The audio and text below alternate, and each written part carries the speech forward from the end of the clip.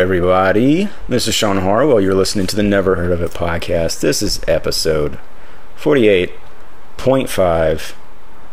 That's a lot of episodes. We're getting the decimal points. It's crazy. It's like thank you for listening. Mm-hmm. Yeah. And the person you just heard talking goes by the name Bob Simmons. But also Craig Moorhead. And that's my more common name for my friends who are common. And so this is our mini episode where we're just going to talk about a smattering of things, whatever tickles our fancy, you might say. If this is your first time listening, though, please be forewarned that we also have much longer episodes between these mini episodes where we will talk about one movie for the entire time, somehow. So please join us for those. What was our last one, Sean?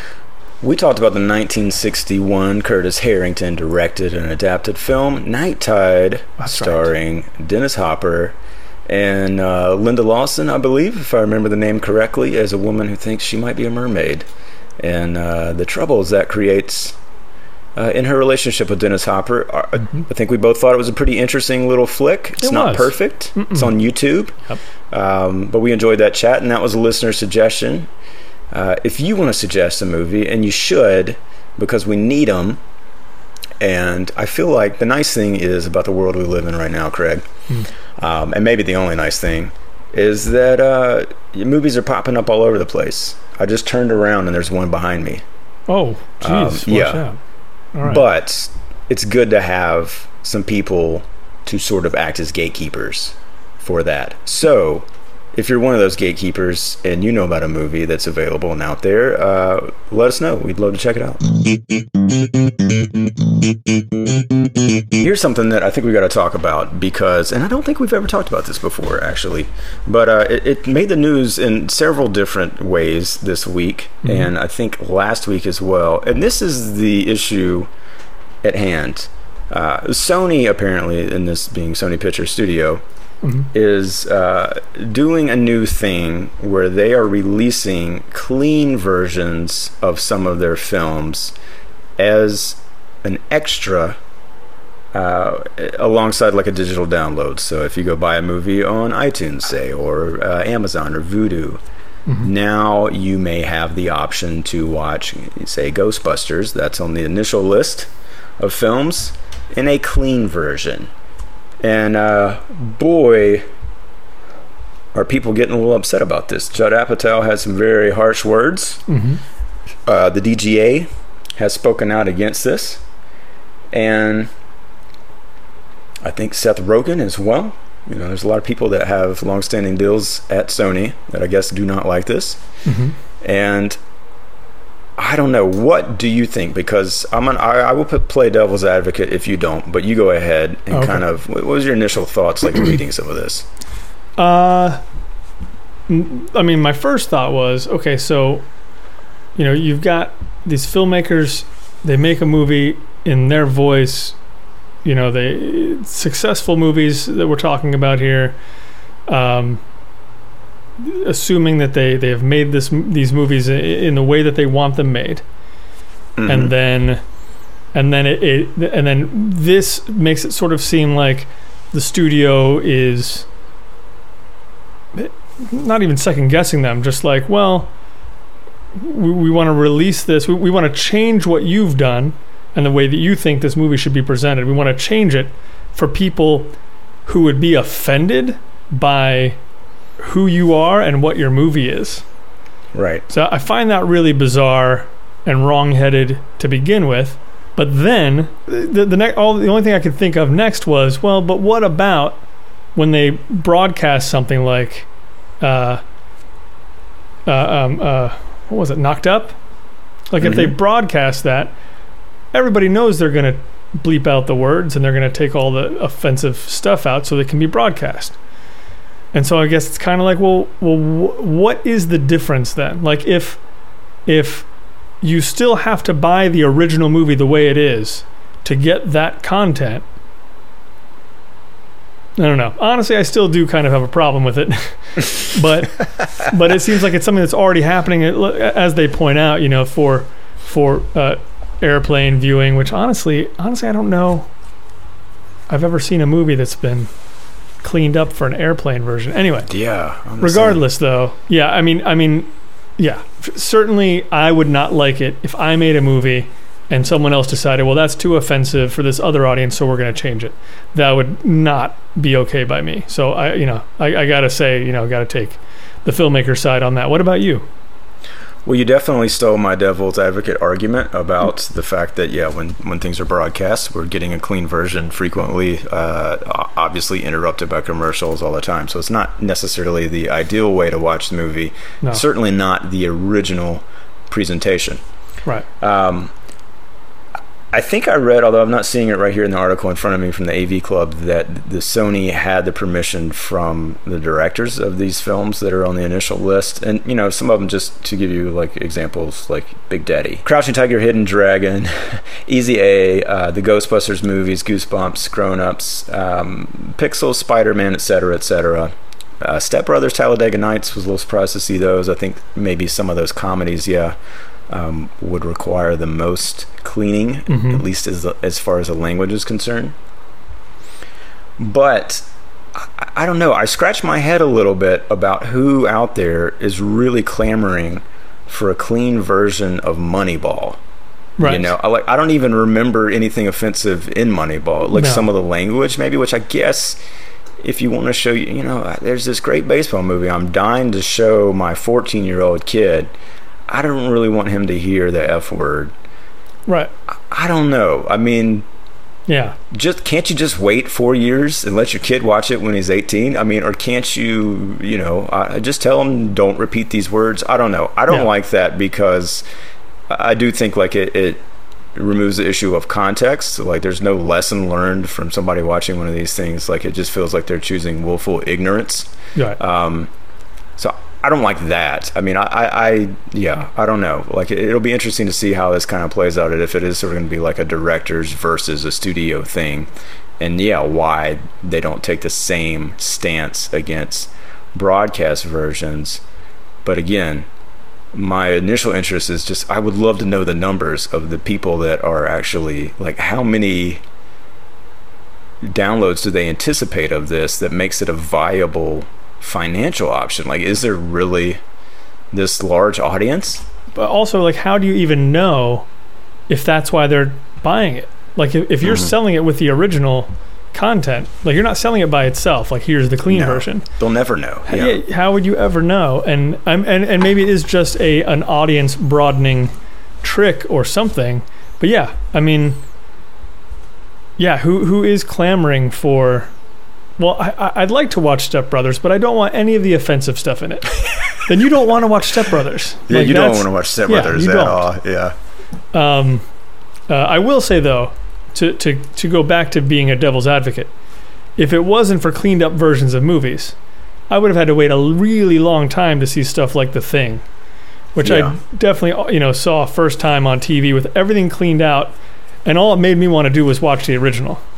Mm-hmm. Like it was like watching a really long trailer that was really entertaining because I knew how much stuff, clearly so much stuff was getting cut out, and like a lot of movies like that. So like if I was a 10-year-old kid who all I wanted to do was watch the real scary movies out there.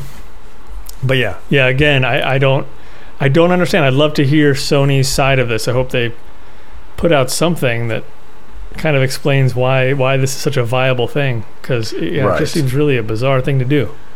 Well, I have some insight to that, maybe, which will lead us to the next story. But I think maybe as a filmmaker, I can understand, if I had directed something, specifically the movies on that list, which made millions and millions, if not billions of dollars for the studio in that version that they originally created. So it does in some ways feels like you're sort of taking advantage of something that really benefited you. So I can see the kind of unease there that maybe the filmmaker would have as far as just like a relationship with the studio, and it's kind of like, look, I did you this great thing, and this is how I'm rewarded. Right. Like, no, put out my version. Clearly, people liked it. You know, I don't know. That gets a little more interesting when it's maybe lesser known films or something that's a little bit smaller. But anyway.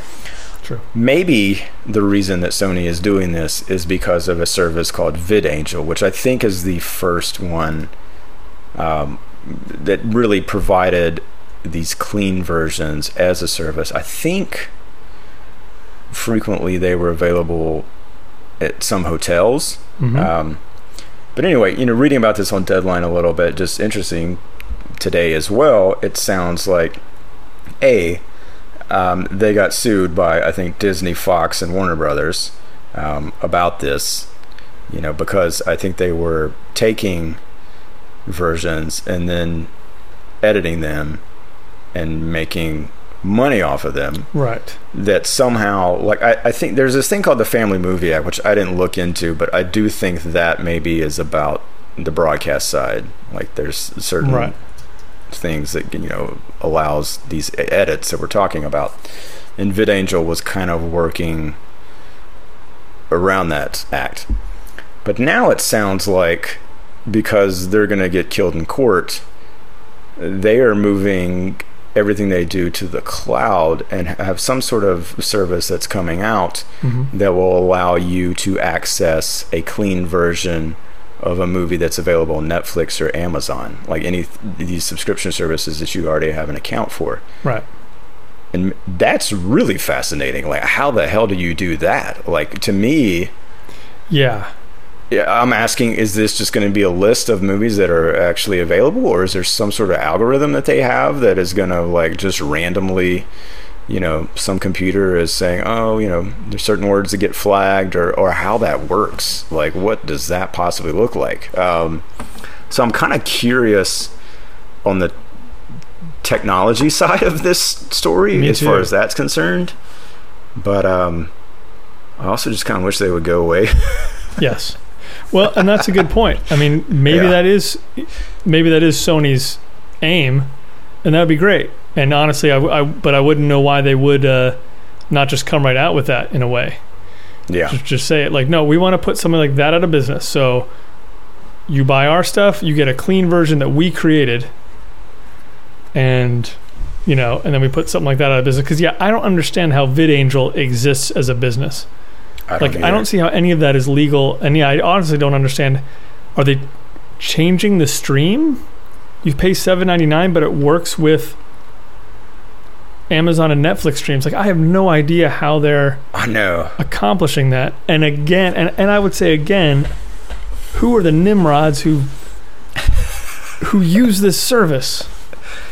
Are you a nimrod who uses this service? Please write to us. I'd never heard of it.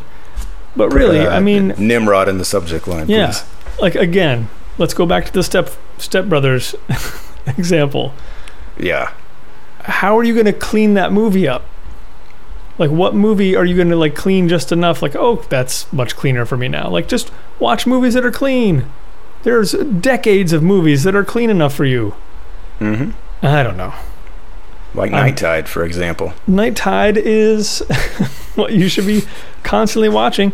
Well, it sounds like maybe there's an experiment to be had, and I don't know. I'll look into it maybe, because I think the streaming option has literally just been announced. Like, I don't think that's available yet, if I read that article correctly.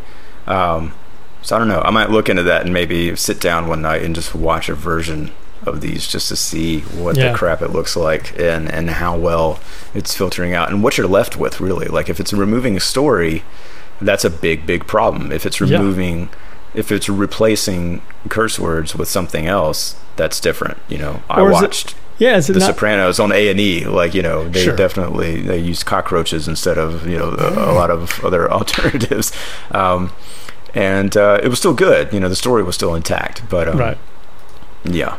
Well, yeah, you know, that was the other thing I was thinking was, you know, if Sony was going to do this, if all the studios were going to do this, you know, a lot of times I understand anyway that they will sometimes do like clean takes and stuff for a clean version of the movie. Mm-hmm. So throw a little more in the budget, and let them just do some weird stuff for the clean version. Yeah, like it's still your movie, but you make the clean version, and everyone gets kind of a new entertainment out of it. I don't know. Yeah, on Eastbound and Down, I remember the first season, the script supervisor was kind of in charge of making sure that we got a few clean takes.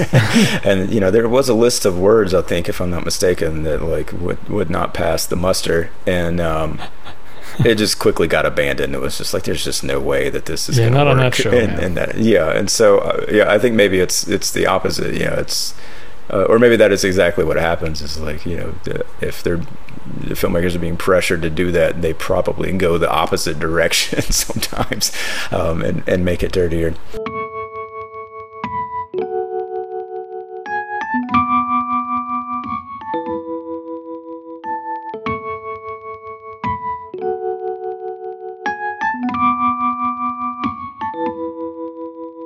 There was quite a big story today, which I think this is one of the first times that I'm aware of where a individual was targeted and, as mentioned, name exposed and everything, as having been arrested for releasing a pirated movie on a major platform. And this is a 21-year-old guy who put Deadpool out on Facebook while it was still in theaters. Yeah. And apparently it got 5 million views, more than 5 million, within 8 days of its release date. Do you think Facebook has any sort of liability in that, or responsibility? If it was up long enough, think about this, like putting something on Facebook. I can't think of a single thing I could possibly post that would get 5 million. In my I don't even see how that spider web would work. Even if I put Deadpool up, I don't know if this guy somehow is connected to something larger on Facebook that would generate that number of views. But I don't know. What do you think? Do they have any sort of responsibility? And I don't know. Maybe they did flag this and pull it down. Yeah. But obviously not quickly enough to prevent 5 million people from watching it. Excuse me. Well, that is tough. Certainly if, I don't know, if they had a hand in spreading the word, then they definitely would be, culpable for that. But I feel like, right. I don't know. It seems kind of hard to say, the maker of the software that made it possible, is really liable. Yeah. Certainly not more than the individual who did it. They have. Facebook is huge. I don't know what their policing resources are, but well, and there's a difference between free speech and copyright Sure. infringement, obviously. Sure. This is not like Reddit where someone is just, posting hate speech or something. That's where I think it gets a little tricky. Right. And again, we've talked about YouTube being a major question mark in that whole arena. For sure. But I don't know. And I was a little surprised. Like, this article was on Deadline. I kind of expected them to at least mention this idea, whether Facebook owes any sort of responsibility on this, and they didn't. So Yeah. I don't know. I guess Zuckerberg's he's safe for one more night, probably. There's no way that guy would generate any sort of ad revenue off of 5 million views on Facebook that I know of, right? Not that I know of, yeah. Yeah, like if it was on YouTube, yeah, maybe. Yeah. Kind of what's in it for him, Yeah, exactly. except for jail. Jail, it sounds Jail, like. Yeah.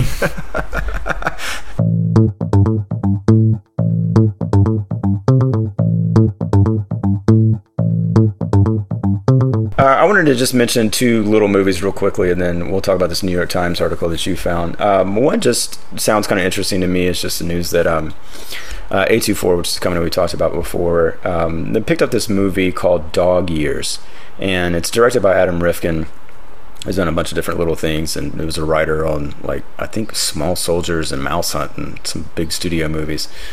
But he made a movie that stars Burt Reynolds. It's got Chevy Chase in it as well, Eller Coltrane from Boyhood, and supposedly it's about Reynolds playing an aging actor who travels to a film festival to pick up a Lifetime Achievement Award. Right. And I don't know, just something about that sounds kind of interesting to me. Like, why haven't I seen something like that before? It feels like a story that should have been tapped by this point. Yeah. And that's an interesting person to cast in that role. It says that he was only interested in making the movie if Burt would do it.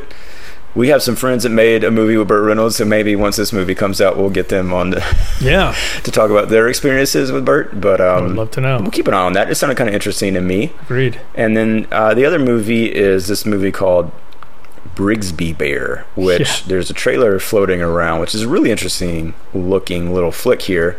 I'll post a link to it when we drop this episode.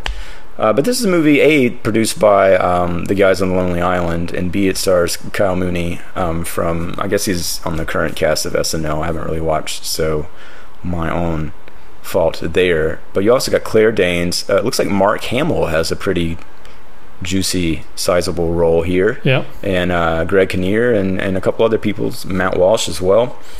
But it's about a guy who apparently grew up being exposed only to one TV show that was specifically produced for him, and I think lived in a bunker, and so now he's like going out into the real world, and it just looks really inventive, and that's a pretty interesting little concept. The show that he was exposed to definitely has like a Teddy Ruxpin kind of vibe to it as far as the title bear, and I don't know, I think it's one that'll be on my radar. I like Kyle Mooney a lot, so I'm glad he's kind of doing his own weird stuff. And it looks like both Sundance and the Cannes Film Festival played this thing, so it must be doing something right. Nice.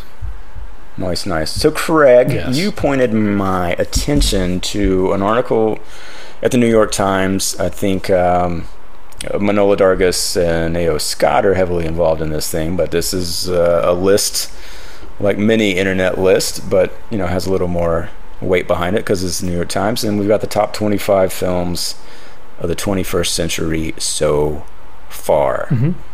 A lot of stuff I've never seen or possibly never heard of in some cases, which I think is maybe to be expected of the New York Times. Sure. Anything that jumped out to you on this list? Well, yeah, I mean, the list itself, lists obviously are just created, this is the most random list, right? It's 2017, totally, and they're going to talk about the best 25 movies that have been made in the first 17 years of the, what? Slow day at the Times. Yeah, kind of. But most of us are suckers for lists, so we dive into it. I guess that's the thing. Like, I was surprised to see some movies, and they're movies that I really like Spirited Away is on here, which I thought was awesome. I was really surprised to see $1 Million Baby. I like that movie. Number three, right? Yeah, like the third best movie in the last 17 years. I'm like, really? Biggest surprise for me by far was the placement of that one. Yeah. And what was the other one? I'm going down here. I can tell you, I love the way they built this particular page, but I wish fantastic. I could just see the 25 movies. It was 1 through 25. Yeah. Inside Llewyn Davis, which I think is also great. Hurt Locker is like, all right, I guess. I was a fan of Hurt Locker. I don't know that I would place it as highly as they did. But, I guess that's the thing. I like it, but still, it's kind of like top 25 of the last 17. Right. How many movies get made in 17 years? Munich, which I was like, wow, all right. Which again, it's a good movie. I don't really dispute it, but I'm kind of like, wow, I just haven't heard people talk about Munich in a long time. Yeah, I know. I didn't even think of it as happening in the past 25 years, honestly. I thought it was before that, but maybe that's why this list exists. My other big surprise actually was that Inside Out was number 7. Sure. And I really like that movie. It's a really strong Pixar movie that I feel like I overlooked in some ways. Like I don't think it's one that a lot of kids necessarily return to unless I'm crazy. Right. But I don't know that it would be that high on my list. I certainly would have WALL-E well above that. Sure. Personally, that's just me. I'm a big WALL-E fan, but I think it was nice to see Pixar represented on here. I mean, I think you have to. Yeah. When you're talking about the past 25 years. Anyway, interesting list, as always, worthy of debate. We'll share it. I would love to hear someone make a strong case for $1 Million Baby as the number 3 spot there. I think that's maybe the most controversial thing about this list, perhaps. Well, and I would even say, too, for the number 25, 40-year-old virgin, again, not that it doesn't belong on this list, but like I get to that and I'm kind of like, really? Like that's the top 25? I don't know. Yeah. But I don't know. I mean, I honestly don't have anything to put in its place, except for maybe The Witch. You know, maybe The Witch. Yeah. I don't know. But I think I could put things in its place. I think, maybe 40-Year-Old Virgin gets a pass because that did sort of like kickstart that wave of those Judd movies and the stuff that he produced. I mean, I kind of prefer Superbad even, to that movie. But that said, in the context of it, maybe there's more to appreciate there. Anyway, you can have fun with it, debating it. Yeah. And we'll be back also with our own list of our 25 best podcasts that we've done. Yeah. Just since like February. That's good. That's good. So we're going to get real specific. I've almost gotten mine, done. So I'm ready. I don't think we've done 25, so it'll be pretty easy. It'll be short. Yeah. Well, top 25 sentences that we've spoken in the podcast. How about that? That's great. There we go. That's perfect. Yep.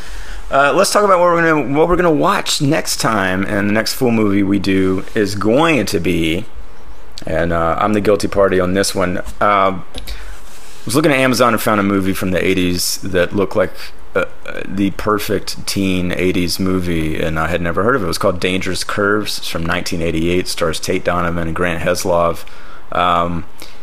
It was on Amazon Prime. It's not anymore. You can rent it from Amazon, but I found it, Craig, on Vudu for free. They are doing some movies with ads for free, and I don't even think you have to sign in. I could be wrong about that. Sure. Looked great, so go check that out there if you want to. Otherwise, you can rent it somewhere and have some fun going back in time a little bit. Right on. And in the meantime, if you want to, you can go maybe find us on your iTunes, subscribe to us, give us a review, let your friends know. Of course, we're online at neverheardpodcast.com. We're on Twitter at neverpodcast. Drop us a line. Instagram, we're there too. We're not hiding.